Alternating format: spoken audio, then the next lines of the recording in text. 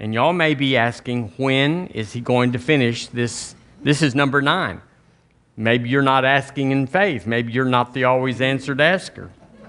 So turn with me to Ephesians chapter 3, if you would. Ephesians chapter 3. We're talking about the always answered asker. So let's point to ourselves and say, hey, you. Hey, you. I am the always answered asker. Do you believe that? If your dreams don't awe you, if they don't make you take your breath, then they're not big enough. You should have a Godward dream that keeps you always in awe about what God's going to do. We just listened to Melissa's amazing testimony about things that were quite substantial from where they were living. They were not living in a 5-bedroom home, and they weren't living in 3 stories. And yet, it happened.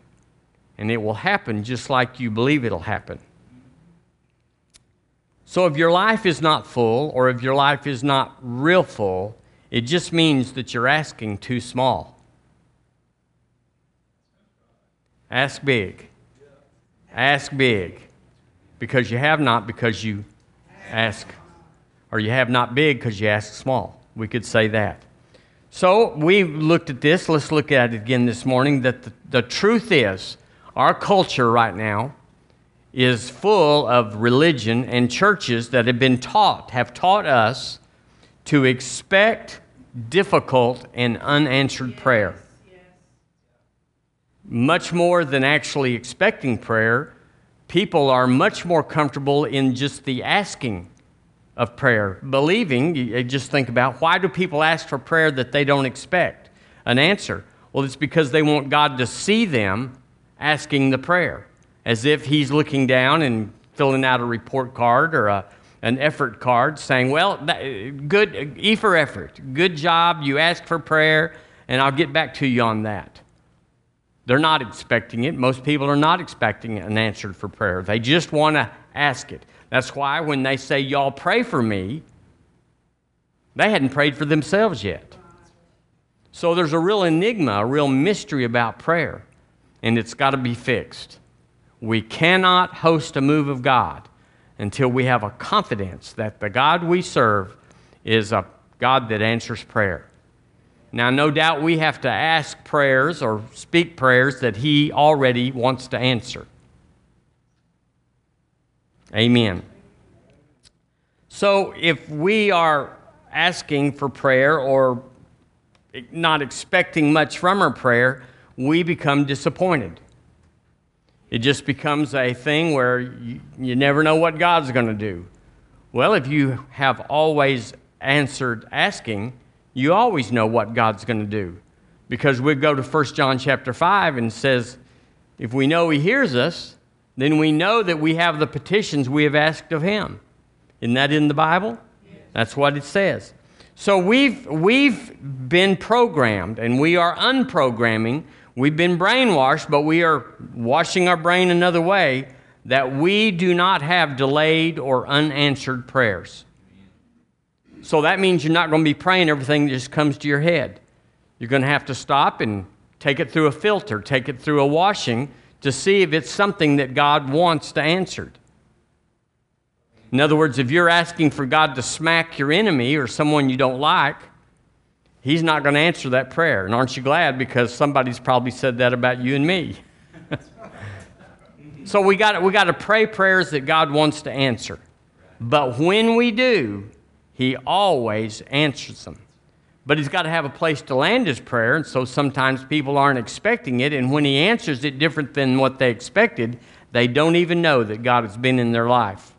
So if we don't have prayers or don't have a life of prayer, of faith, that is pleasing to God, then we need a bigger dream.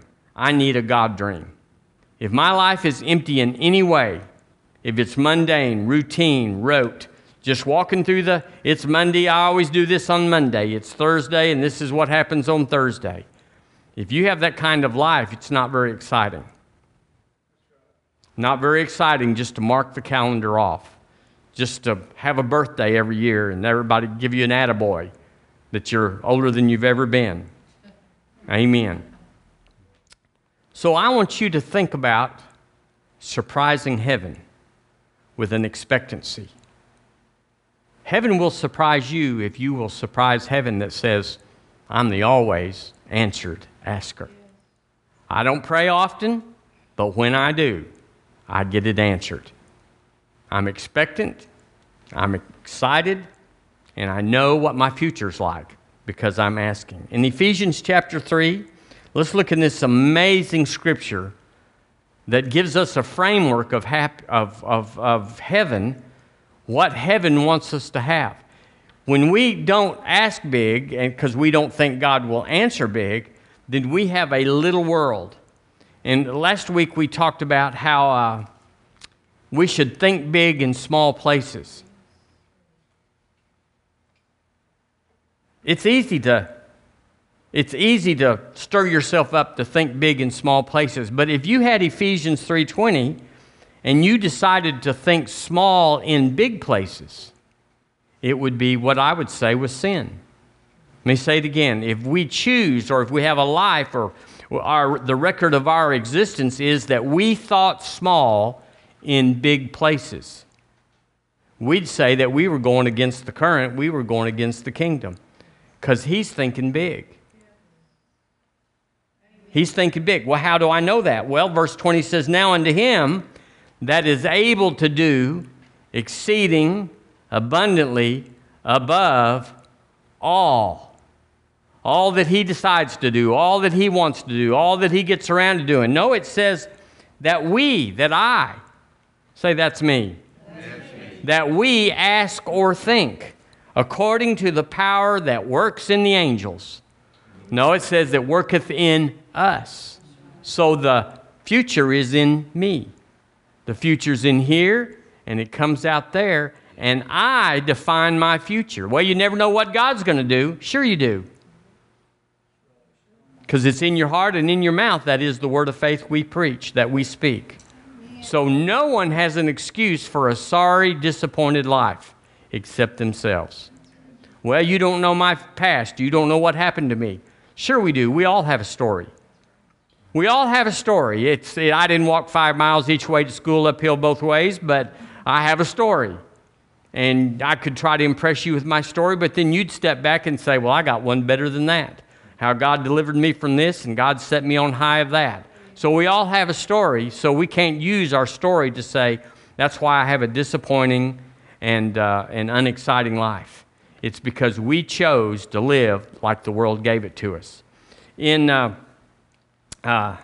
So we can say that the principles of the kingdom, listen, are based on asking.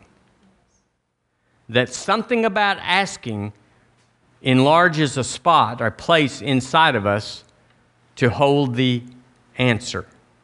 And that if we don't ask, there's no place for the answer to land.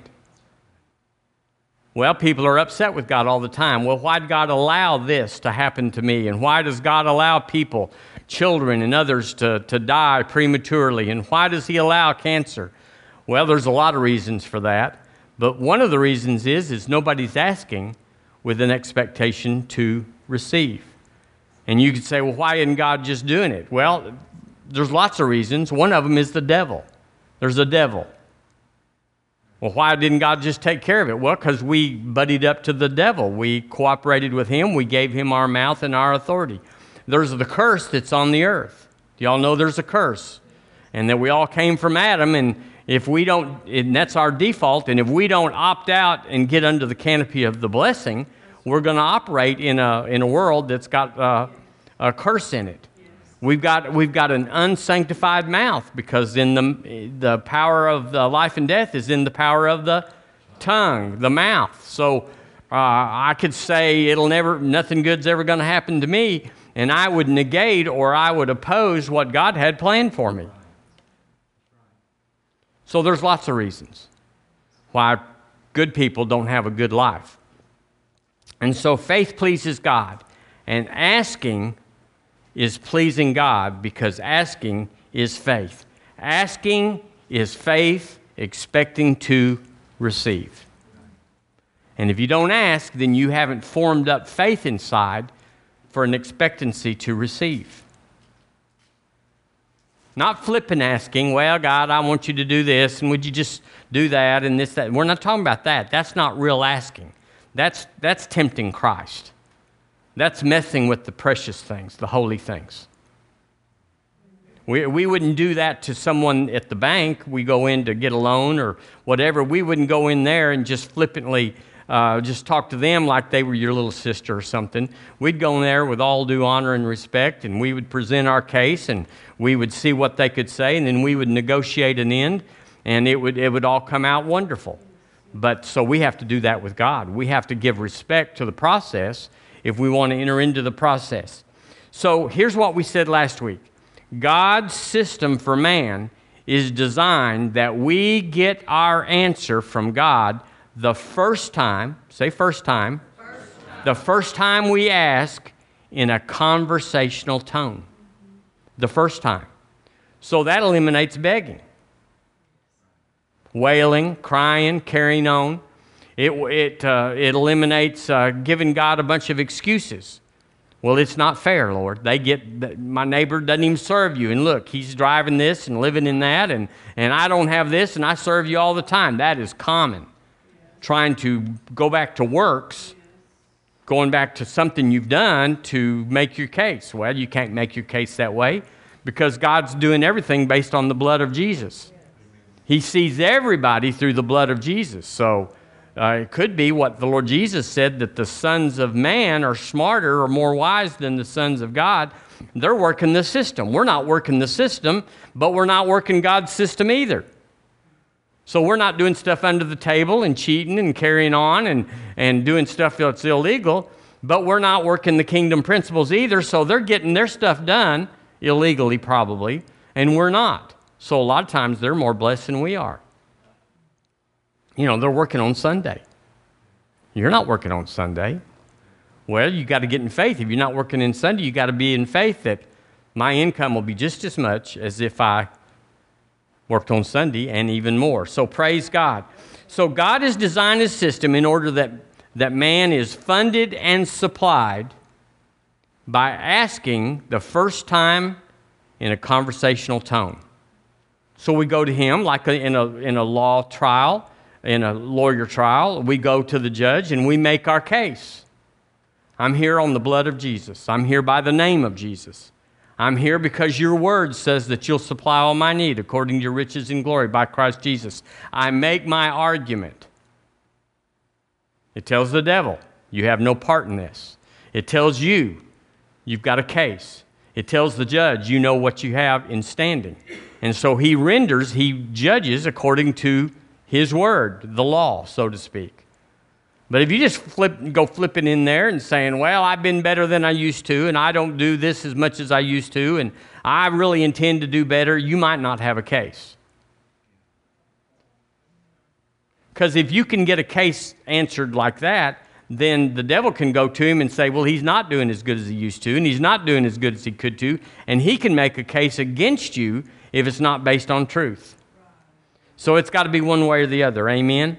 So remember what it says in Mark chapter 11, verse 24, where it says, what things soever ye desire when you pray, believe that ye receive them, and ye shall have them. So it's talking about asking. So asking is important. Well, the word there in that is the word ask. So if we go back here to Ephesians 3:20, now unto him that is able to do exceeding abundantly above all that we ask. So that word ask is the same word in Mark chapter 11, what things soever ye desire. You could translate it ask. The word is also, people don't like this one, but it's also translated demand. What things soever ye demand when you pray. Well, why are we demanding? Because we're not begging. If you call Walmart and you said, I want some steaks, and I want you to lay them out, and I'll be by and get them. Well, when you come by there, and here's my credit card number, and so you pay, and it's $30.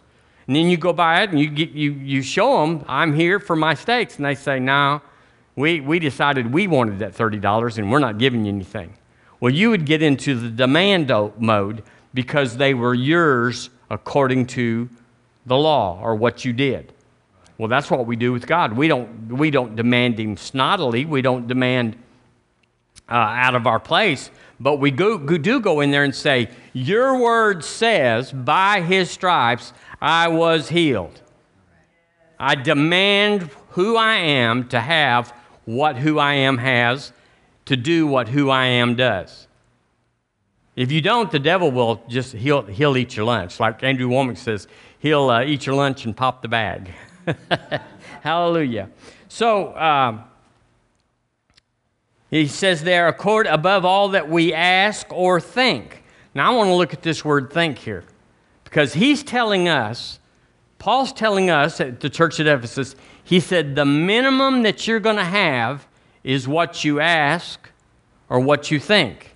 Now, God has said, I'm going to give you more than what you ask or think. How much more? Well, just a dab, just a little. No, he said exceeding abundantly above all. Those are powerful, powerful words in any language. And if a man proposes to a woman like that, she's got a ring. Hallelujah. These are powerful things when you say, I'll do exceeding abundantly above all you ask or all you think. Think about the how open that is, how that leaves you vulnerable, how that leaves you where you absolutely are open to anything. Well, God has said, I'll be that man. I'll be that God. I'll be that Father. Anything you can ask or think, I'll meet it and I'll beat it. So it's according to what we ask. So I got to ask.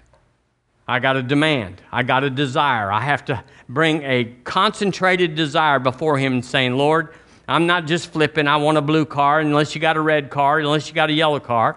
I'm coming in sort of, Lord, I'm saying this is what I want. I desire this based on you supply all my need, if there's a need, or something else.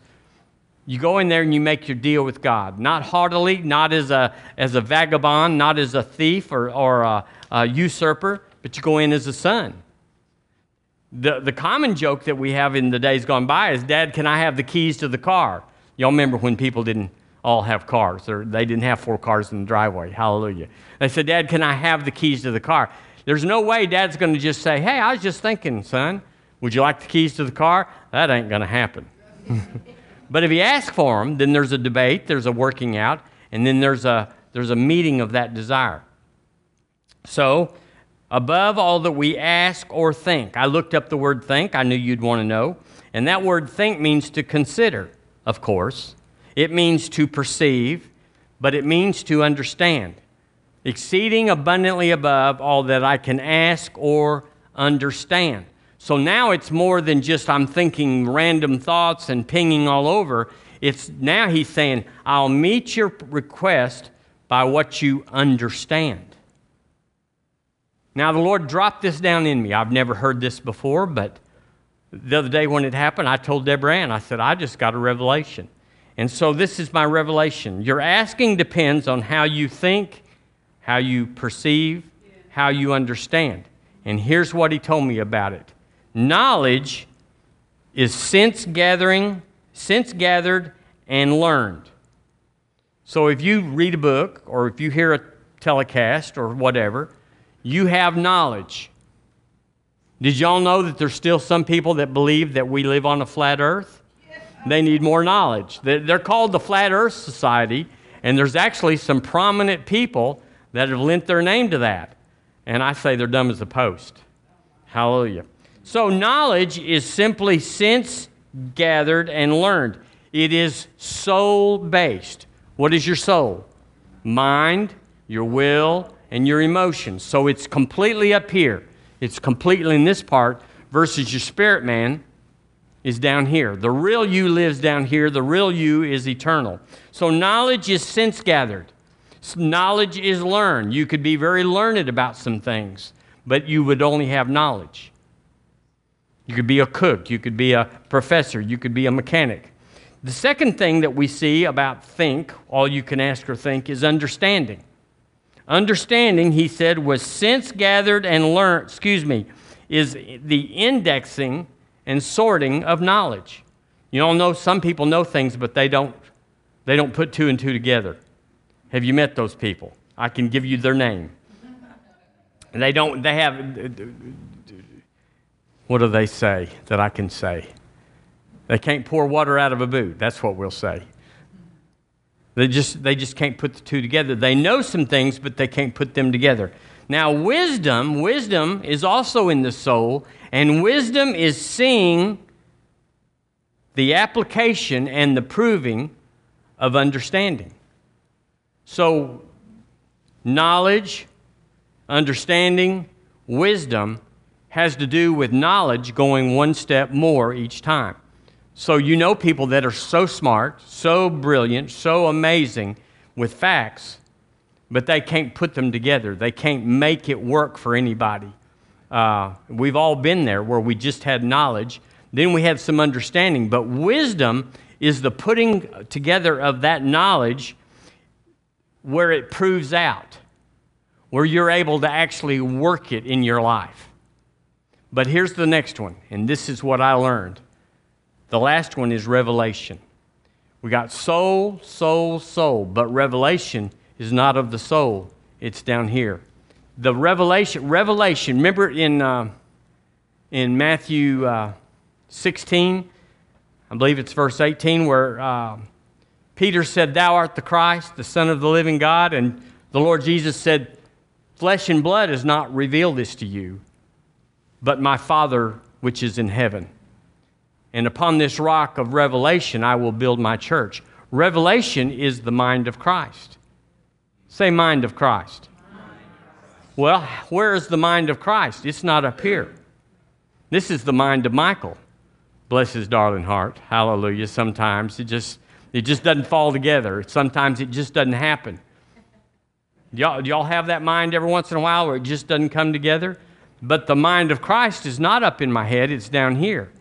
The mind of Christ is revelation, when you know things that your head does not know, does not understand, does not prove or put together. You just know it in what we call your knower, the mind of Christ. So it accesses what the soul has never touched. So you can operate your whole life out of the mind of Christ. You can know everything, but you can't say where you learned it or how you understood it or the wisdom of it. Listen to me in Ephesians 3, in the Passion, verse 19 and 20 in the Passion. There it is. Now, this is amazing. We read it every week, but we're going to read it this morning. How deeply intimate and far-reaching is His love, because chapter 3 is the love chapter. How enduring and inclusive it is. Endless love beyond measurement that transcends our understanding. This extravagant love pours into you until you are filled to overflowing with the fullness of God. So here we're talking about revelation, aren't we? Never doubt God's mighty power to work in you and accomplish all this. Now, you got to have revelation to know some things. So Melissa wrote down these things in her dream book, or whatever she calls it, but that's what you ought to call it. You ought to get a dream book. Y'all say amen when you catch it. You ought to get a dream book. You ought to get your future on paper so you can get your future in your hand. It does not bypass what you're willing to write down and say. Words are the creative part of our being. They were the creative part of God. God said, "Light be," and doggone, it brightened up. And that's how it's going to come to you. He did it the way we do it as a demonstration, as an example. But He told us how to create our future. Well, we don't know how to recreate our future. Well, so we look at this, and He tells us what we will be happy with, what we'll be blessed with in here. So we just say what He says. We call things like He calls things. And suddenly our life is changed. Let's go on in Ephesians. It says, "Never doubt God's mighty power to work in you and accomplish all this." Y'all say amen. He will achieve infinitely more than your greatest request. Now, see how different that is than religious prayer? Where there's no expectancy, where they're expecting delay, expecting God to come up with some lame reason why he can't do that. Have y'all ever heard Christians that says, well, probably God couldn't do that because of me?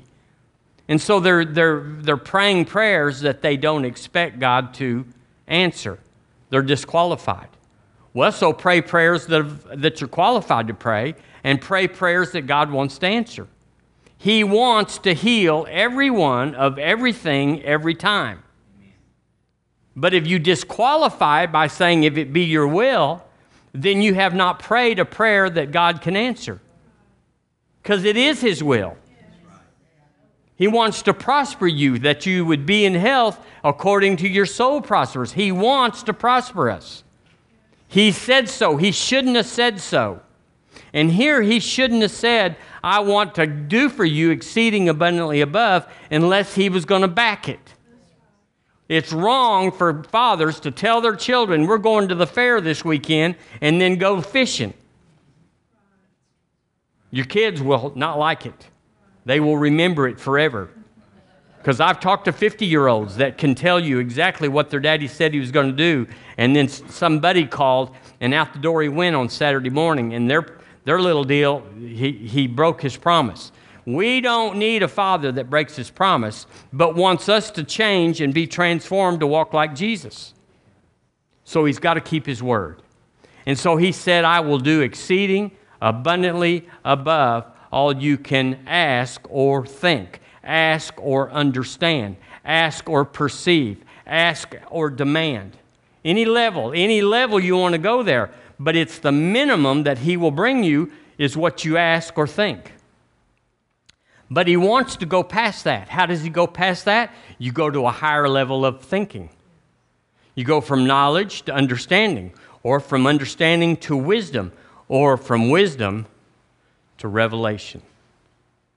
So if you spent some time praying before you did your praying, you would know what to ask that would get it right the first time. Instead of just blurping it out there. Well, God, I guess I need a new car. This one's shot. This one's not working. I guess I need a new car. I'm asking you for a new car. It doesn't say that God can't do that, but that might not be what Holy Ghost is saying to you at that moment. Are y'all here? Begging is unbelief. So we pray one time in a conversational tone. What things soever you desire, when you pray, believe that ye receive them when you pray, and you shall have them after you pray. Now that's pretty plain. Well, why doesn't God do it? Because nobody has believed it. If we do it like the Bible says, we'll have what the Bible says. If we just finagle it and just kind of cram it in there, if we kind of say close enough, then we don't get the will and the Word of God into our lives. So I want to talk about something this morning that's going to be you're going to have to get down and get around it. Well, Pam will. Amen. I preach to you, sister. We're all going to have to get down. If you want to grow up, you got to go here. Because that's why we haven't been always answered askers. That's why we've been close enough.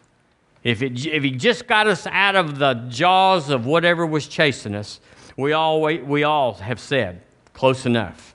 When he said, but I wanted to do exceeding abundantly above all that you could even think, understand. I want that. I want that before I leave the earth. I want to prove his word. But to do it, I have to be honest in his word. So I've been looking at something that keeps people from getting their prayers answered. And here's what I've come up with. Christians have not been honest. Point yourself with me and say, hey, you, be honest. Mark 11:23. Don't go there, but It says, basically in the middle of the verse, it says, shall say to the mountain, be thou removed, be thou cast in the sea. What's the next part? And shall not doubt in his heart. Next part. But believes those things which he saith. Okay, let's stop right there. After that it says, he shall have whatever he saith. That part right there in the middle is crucial. Believe those things which he saith. Technically, you can just say, I believe. But everything's according to how the kingdom operates, not according to how man operates. So if we don't conform to believe those things which he saith, we won't have, he shall have what he saith. Because what he saith is not based in honesty or in truth. So we're just fishing. We're just throwing something out there saying, well, Lord, I'm going to say it, and I'm going to say I believe that I have it, and I'm just going to see, I'm going to fish and see if I did enough, if I believed enough, and see if you'll let me have what I saith. How many of y'all know that you never get anything on the hook when you do that? I said never. Because James chapter 1 tells us that a double-minded man cannot hope to receive anything. Turn with me to James chapter 4, if you would. When we talk about honesty, it's pretty sensitive. You know, if you talk about giving, well, you can always just measure that. The Bible says give, and I gave. Good enough. The Bible says speak to the mountain, I spoke to the mountain. Good enough. But honesty is not quantified by an event or something you can measure. It's based on the inward man. It's based on your character. It's based on your faith. It's based on you going to God with an open heart and not trying to con God. Conning God is pretty futile. I've done it before, I can tell y'all. I'm 0 for 10,000. He knows stuff. He's got an inside track, and he's like, that wasn't it, Michael. That wasn't it. Well, Lord, it was close. Yeah, but it wasn't it. And we're not going to do close enough. Most Christians think that close enough is close enough. But it is not close enough. The things of God, the things of His precious kingdom are supernatural. And they have to be accessed supernaturally. You might find a deal on something you're looking for in a paper, in a thing, and say, well, here they are for $9.99. And go over there and get a deal. But you can't con God with a deal. He tells you the terms of it, and you got to meet the terms. But when you do, He will do exceeding abundantly above all. You go, well, it never happened for me. There you go. So we have to go deep. Can y'all go deep with me this morning? Now, it doesn't matter to me. It'll be up to you, and we're not going to have a raising of hands to say, did you get it or whatever. But in James chapter 4, well, there's no James in my Bible. Verse 3, let's read it together. Verse 3, ready, read. Ye ask and receive not, because ye ask amiss, that ye may consume it upon your lusts. Now that seems like pretty hard scripture. You ask and receive not because you were just about there, but you weren't quite there. And you had God in your mind, and you had a good heart, but there's some other things. He says here, he's pretty straight up. He says that ye may consume it upon your lusts. That's a pretty stout indictment. Ye receive not. So if you ever asked and received not, don't raise your hand. Don't nod. But all of us have. All of us have had the disappointment of asking and receiving not. You may have been 20 years ago. You may be knocking it out every time right now. But there's a time when we all didn't know enough to ask, expecting to receive. But he says here, if you receive not,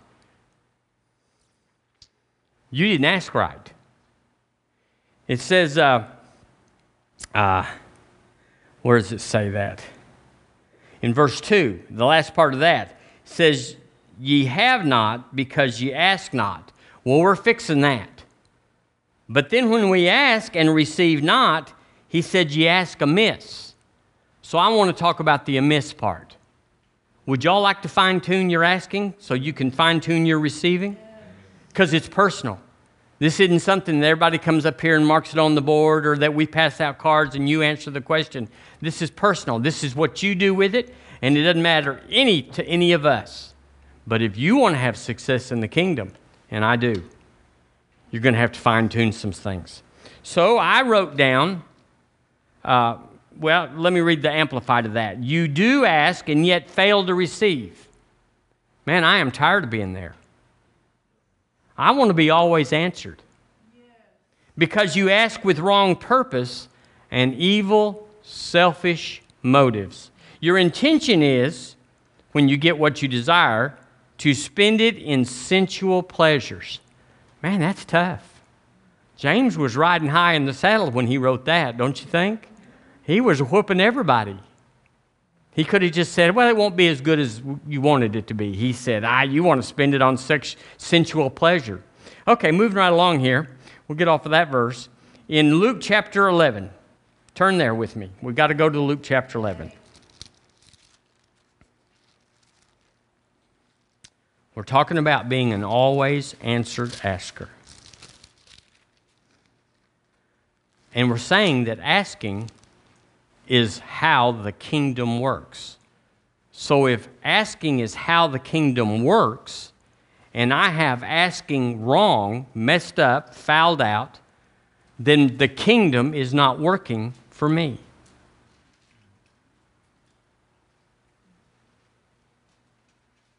Is that right?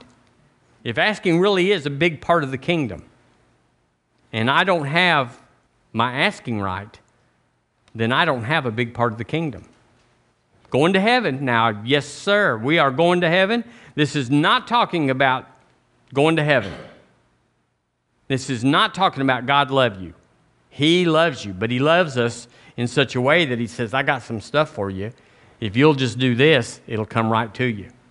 So in Luke chapter 11, verse 8, let's just read the whole story there.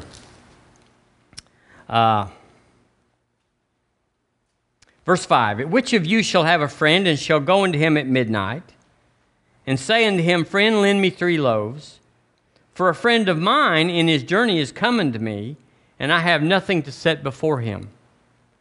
And he from within shall answer and say, he'll say, you're just a neighbor, you're just a friend. I'm going to measure our friendship right here. He says, trouble me not, the door is now shut, and my children are with me in bed. I cannot rise and give you. You talk about getting your friendship measured. Ask your friends for certain things, and you'll have no doubt where you stand. I'll lay down my life for you. No, I won't get up out of bed and get the bread for you. I say unto you, though he will not rise and give him because he is his friend, yet because of his importunity, he will rise and give him as many as he needeth. So there's a key to asking. We said that importunity was a word that meant shameless persistence. It's not begging. It's not pulling on the skirt of Jesus and saying, I'm still here, I'm still here. It's not begging. It means a resolution that you come to inside. In other words, you have to be honest. You can't just say, well, I'm your friend and I'll loan you my lawnmower next week if you'll get up and get me some biscuits. It's not that. It's not a tradesy. It's not a deal. It's not begging. It's because of the resoluteness in the asker. Importunity means assurance accompanied by total disregard of the opinions of others. So right there, you have to lift yourself out of what people think. You have to have an agenda that is totally Godward, and you do not care how it happens in the sense of what people think. You're getting the job done. You've been sent to acquire, and here you are taking care of business. Let me read it again. Assurance accompanied by total disregard of the opinions of others. It means shameless forwardness. You ever known anybody that was forward? They said things a little fast and a little above their pay grade, and we don't know each other that well. For you to say what you just said, that's forward. It's none of your business. But you just asked me something or said something to me, that we call that forward. Well, this is shameless forwardness. It means to be offensively bold. Let's say it. Offensively bold. So this is talking about that thing in Mark chapter 11, verse 24. What things soever ye desire, or that ye demand when ye pray, believe that ye receive them, and ye shall have them. You demand that you have what the Word says you have, and you're not going to be shorted by the devil, by people, by your past, your experience. I have what you say I have, and that's the end of it. And that's what God expects out of us. No begging, no wimping around, no tradesies. That thing where people are always saying, Lord, if you'll get me out of this, I promise to serve you the rest of my days. That is sin. It sounds noble, but that's taking the precious things of God, where He looks at us by the blood of Jesus, and saying that He will change His divine mind based on some deal that we negotiate that we don't have the strength to follow through and finish. We don't have it. It doesn't matter how many times you said, I'll do that. You can't do it. Let's talk about honest asking. Now listen to these scriptures. I have 5 of them. Talking about honest. Recompense, Romans 12:17, recompense to no man evil for evil. Here it is, provide things honest in the sight of all men. Provide things honest. Be honest. 2 Corinthians 8:21, providing for honest things, not only in the sight of the Lord, but also in the sight of men. 2 Corinthians 13:7, not that we should appear approved, but that ye should do that which is honest. Appear approved, but do it when as if everyone's looking, but nobody's looking. Philippians 4:8, it says, whatsoever things are true, whatsoever things are honest, and it goes on, it says, think on these things. Honest. 1 Peter 2:12 says, having your conversation, your lifestyle, honest among the Gentiles, that they shall behold, glorify God in the day of visitation. So here the word's telling us to be honest, to be true inside. You may not be who you want to be seen to be, but you're honest with who you are. You're honest. You just say, yeah, I messed that up. I'll own that. I did that. Please forgive me. I'm honest. I did it. Instead of starting to negotiate, well, you said, and this is what happened, and I didn't mean to, and because you did this 3 days ago, I messed up. I own it. I'm honest. Someone says, will you pray that prayer of faith? I have to be honest. I can't pray the prayer of faith with confidence. Wouldn't that be better than someone just rattles off out of their head and you think they've prayed and they have not? So, I come to the conclusion, because I'm preaching this to me, do what you will with it, that believers do not dominate their life because they are not honest.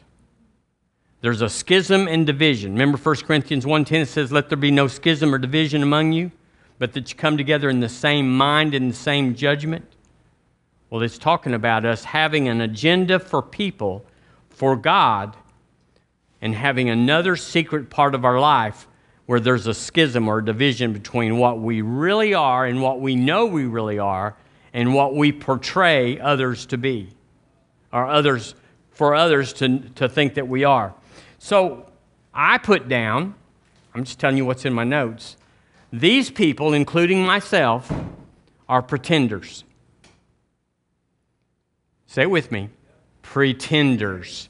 And I will say to all of you, including me, we should not be pretenders. We should be honest. We want our prayers answered. How often? I want to be the always answered asker. But to do that, I have to come down a level or go to a side place and say, I'm honest and 100% at this level, even though it looks like you need me to be this level, I am not. I'm honest. I need to grow up. I need to work that out. I need to own things that I'm defensive about and that I won't say I did it and we got to be honest and not be pretenders. And so I know many pretending askers. I know you do too. Maybe you could look at yourself in the mirror and say, you've been a pretender. Stop it. Quit it. Who does it hurt?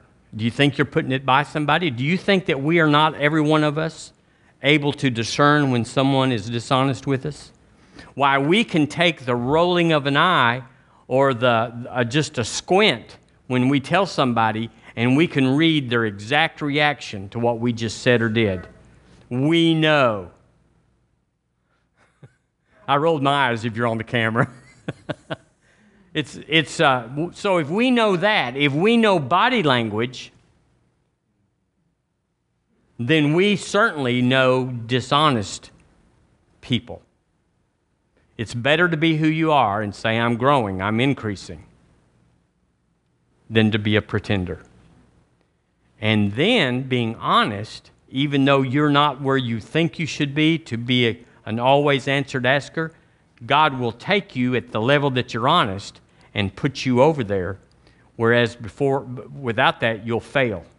If you're religious, if you're saying, I deserve this, then you might not get it.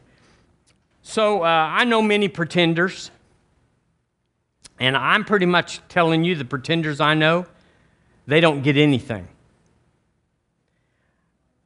For instance, we'll just use one out of the blue because I'm trying to find something that all my pretender acquaintances, myself included, this doesn't pertain to. But say you need a new car. Say you don't even need a new car. Say you want a new car. Say, I want that car. Come on. I want that car. Well, that doesn't seem very important to God. I want a car. I want a car. No, God, my car is... So here's what pretenders do. This is a piece of junk. This is no good. Why, I'm afraid to go out of town. Why, this thing could break down on me any moment.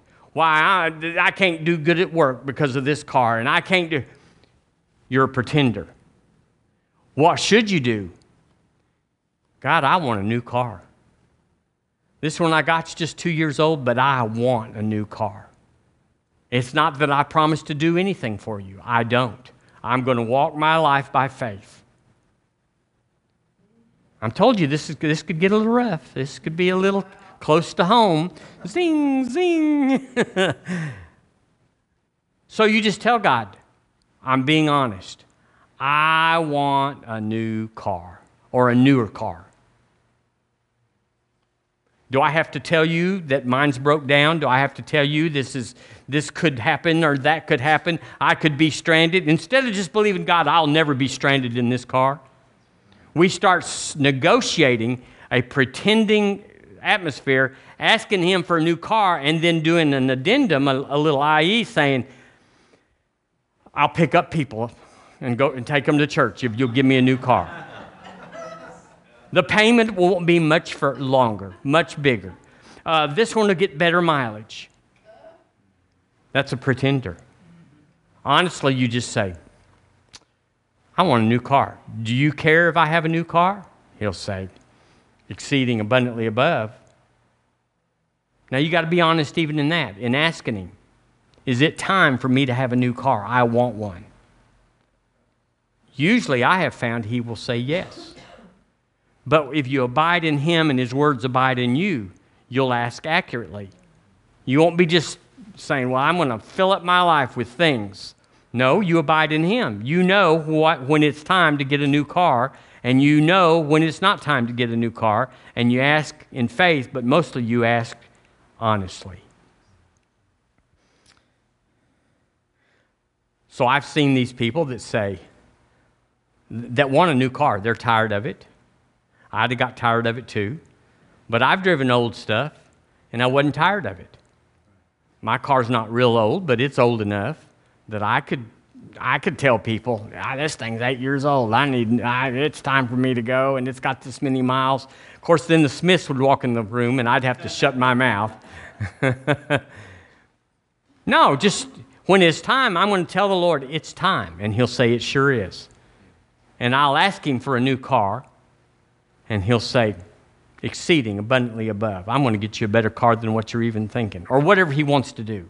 I'm not telling Him what to do. I'm going to get what I ask and what I think, and He's going to do the more than I can do. So, you got to get in faith and quit begging. Quit negotiating with your asking. What do we say about importunity? Assurance accompanied by total disregard of the opinions of others. So, drive up in the driveway with a new car at church, and everybody else is driving dogs. Yap, yap, yap. Arr, arr, arr. They're driving dogs. And you just, especially if you're the pastor, you don't want to drive up with a new car when there's people in your church that are having to take assistance for a living, or they're having troubles or whatever.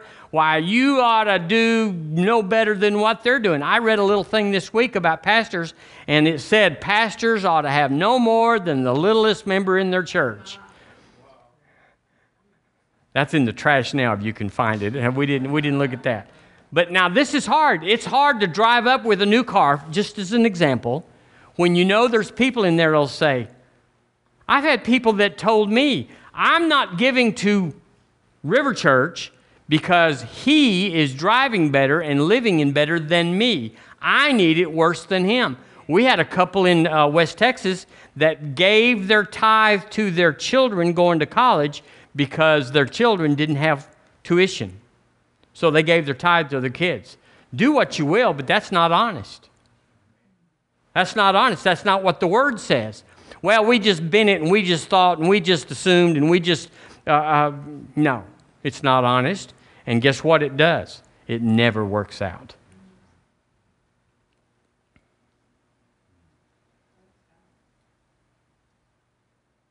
I can know when my words before God are not honest. You can hear it in your own voice. You can hear begging. You can hear negotiating. You can hear what people say and what will people think. Now, we're having to be honest about that you can know when you're not honest, if you're honest.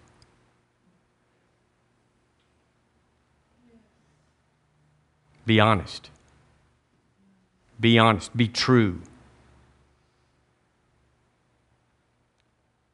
Well, I don't really deserve a car because I had a car since the pastor's had one, and I sure don't want to drive up there with him not getting one, and we ought to wait until he gets one. Bless your heart. Because my whole heart may be in a house or whatever, and car's not my deal. Are you going to wait on your car because I don't have a thing for cars? Or whatever. I'm not trying to use something example. I'm just trying to get you in that wavelength of what people think is not good enough.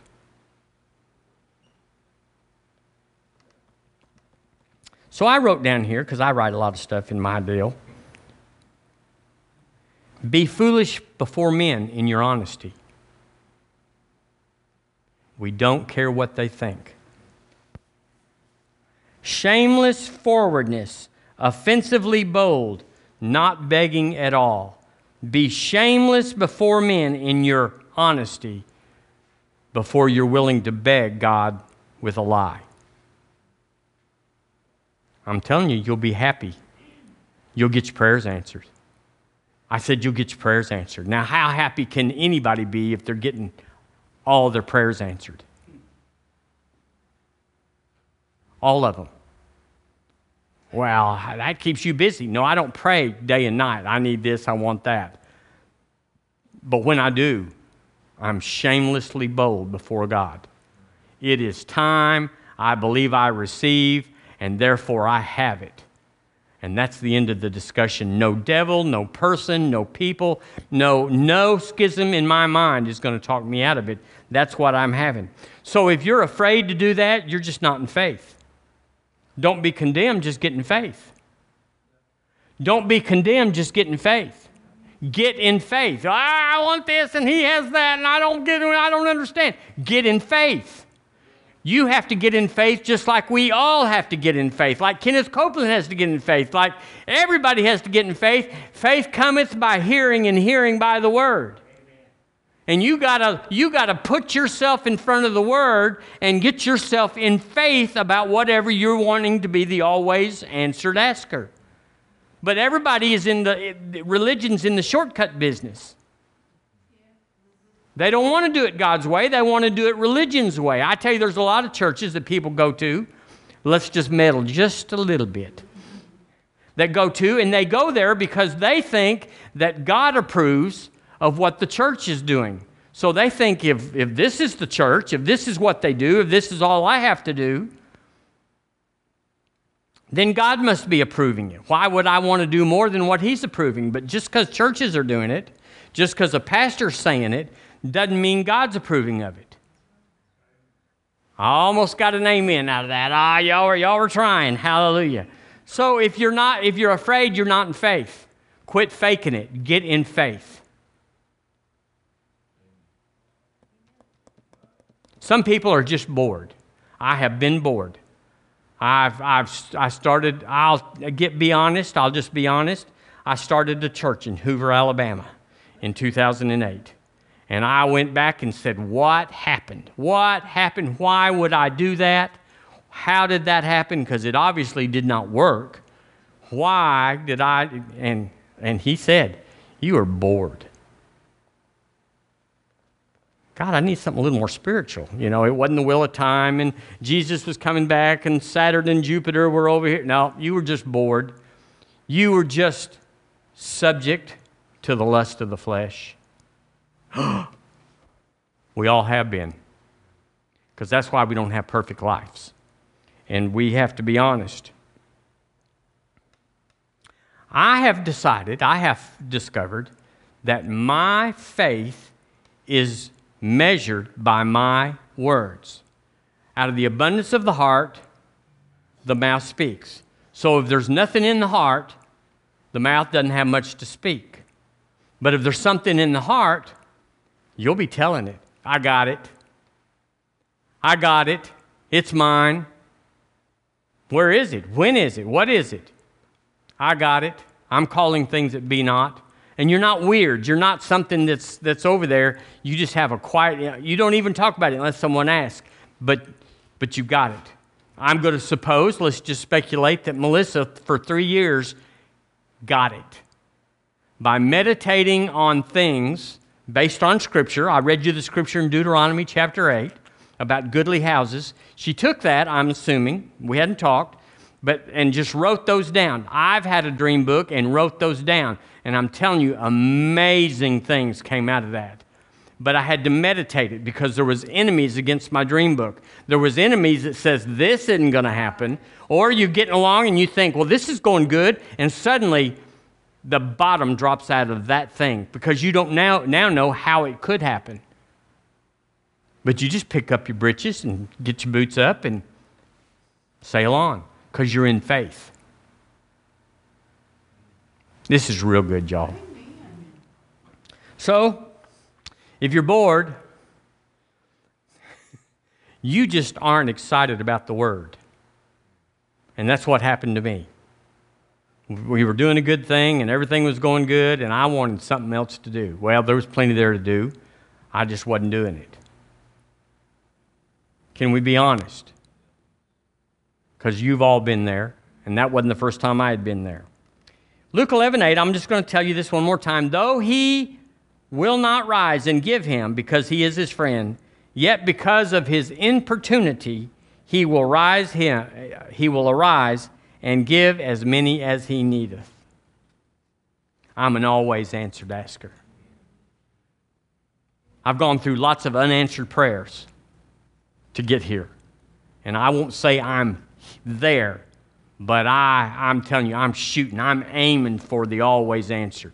I'm aiming for not having something that disappoints me, that I asked for and it didn't happen. I don't like that. We gave testimonies this morning. We heard testimonies, And every testimony did something for you. What testimonies do is they say, God wants to do it again. When you hear a testimony, immediately the scripture that says he is no respecter of persons comes into your heart and says, well, if he'd do it for Melissa, but you may say, I don't want what Melissa asked for. Well, get a half page over here and get what you want. A testimony will tell you God wants to do it again. So we testified this morning. Testimonies give you the victory. Victories beget victories. But disappointments also sink the ship. You can't handle many disappointments. So we got to get it right. How do we get it right? I get honest. God, I'm not in faith about this. I remember Keith Moore one time, Pastor Keith Moore, saying he was believing God for a jet. This is so interesting to me. He said, I was believing him for a jet because he had two churches, one in Branson and one in Sarasota. And he said, one day I was in prayer, and he said, I could feel the wing sticking out of my faith. He said, I had the left wing in, I had the engine in, I had the tail, but there was this wing sticking out. He said, I knew I wasn't there. You can measure your faith. Just listen to your mouth. You'll measure your faith. Have someone else listen to you. At the end of the week, tell them, ask them, am I in faith about this? And they'll say, well, you said this. You did this. Oh, we can't afford that. I'd never say that. I would never say I can't afford. I would say it's not wisdom at this time, but I would never say I can't afford, because he supplies all my need. For you know the grace of the Lord Jesus Christ, that though he was rich, yet for your sakes he became poor. Why?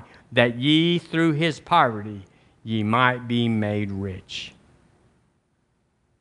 So you got to cut down on the disappointments. It's killing us.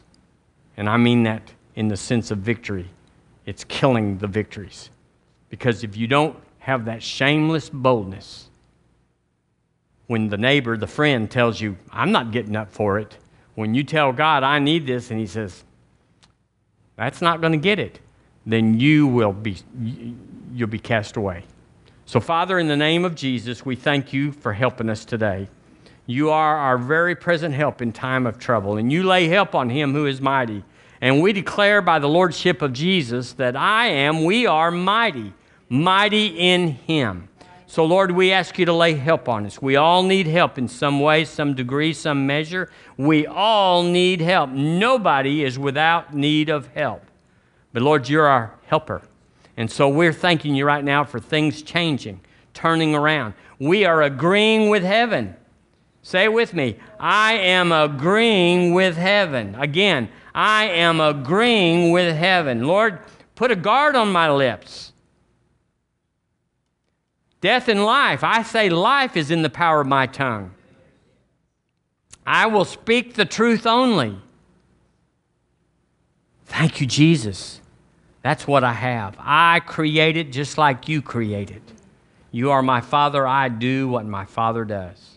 So I thank you, Lord, for this year, fixing to be just 9 months left of it, is the most powerful experience we've ever had. Transformed by the renewing of our mind, that we might know what is the good, acceptable, and perfect will of God. We see some stuff this year.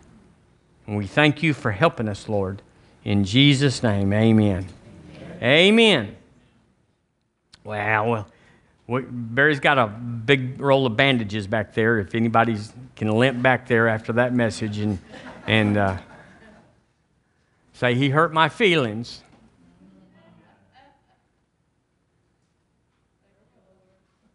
Hurt my feelings. You know, I'd have cleared out a big congregation with that message. I could do it. Yes, ma'am, I can do it. I got to clear out the big congregation anointing.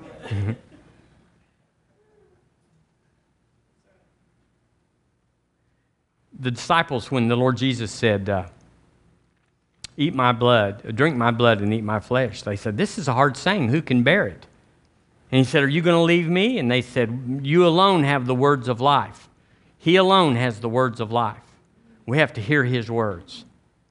Whatever it takes, whatever situation. If the underground church in China would meet in barns all night long out in the country so they could lift their voice. We're not there now, but we have to be ready so that no matter what it takes, we will serve God. Amen. So I bless you in the name of Jesus. I declare your path clear. There is provision and supply in your path. The anointing and grace of God on you to live your life according to heaven's plan is on you. And everything that it takes to live, there's plenty more where that came from.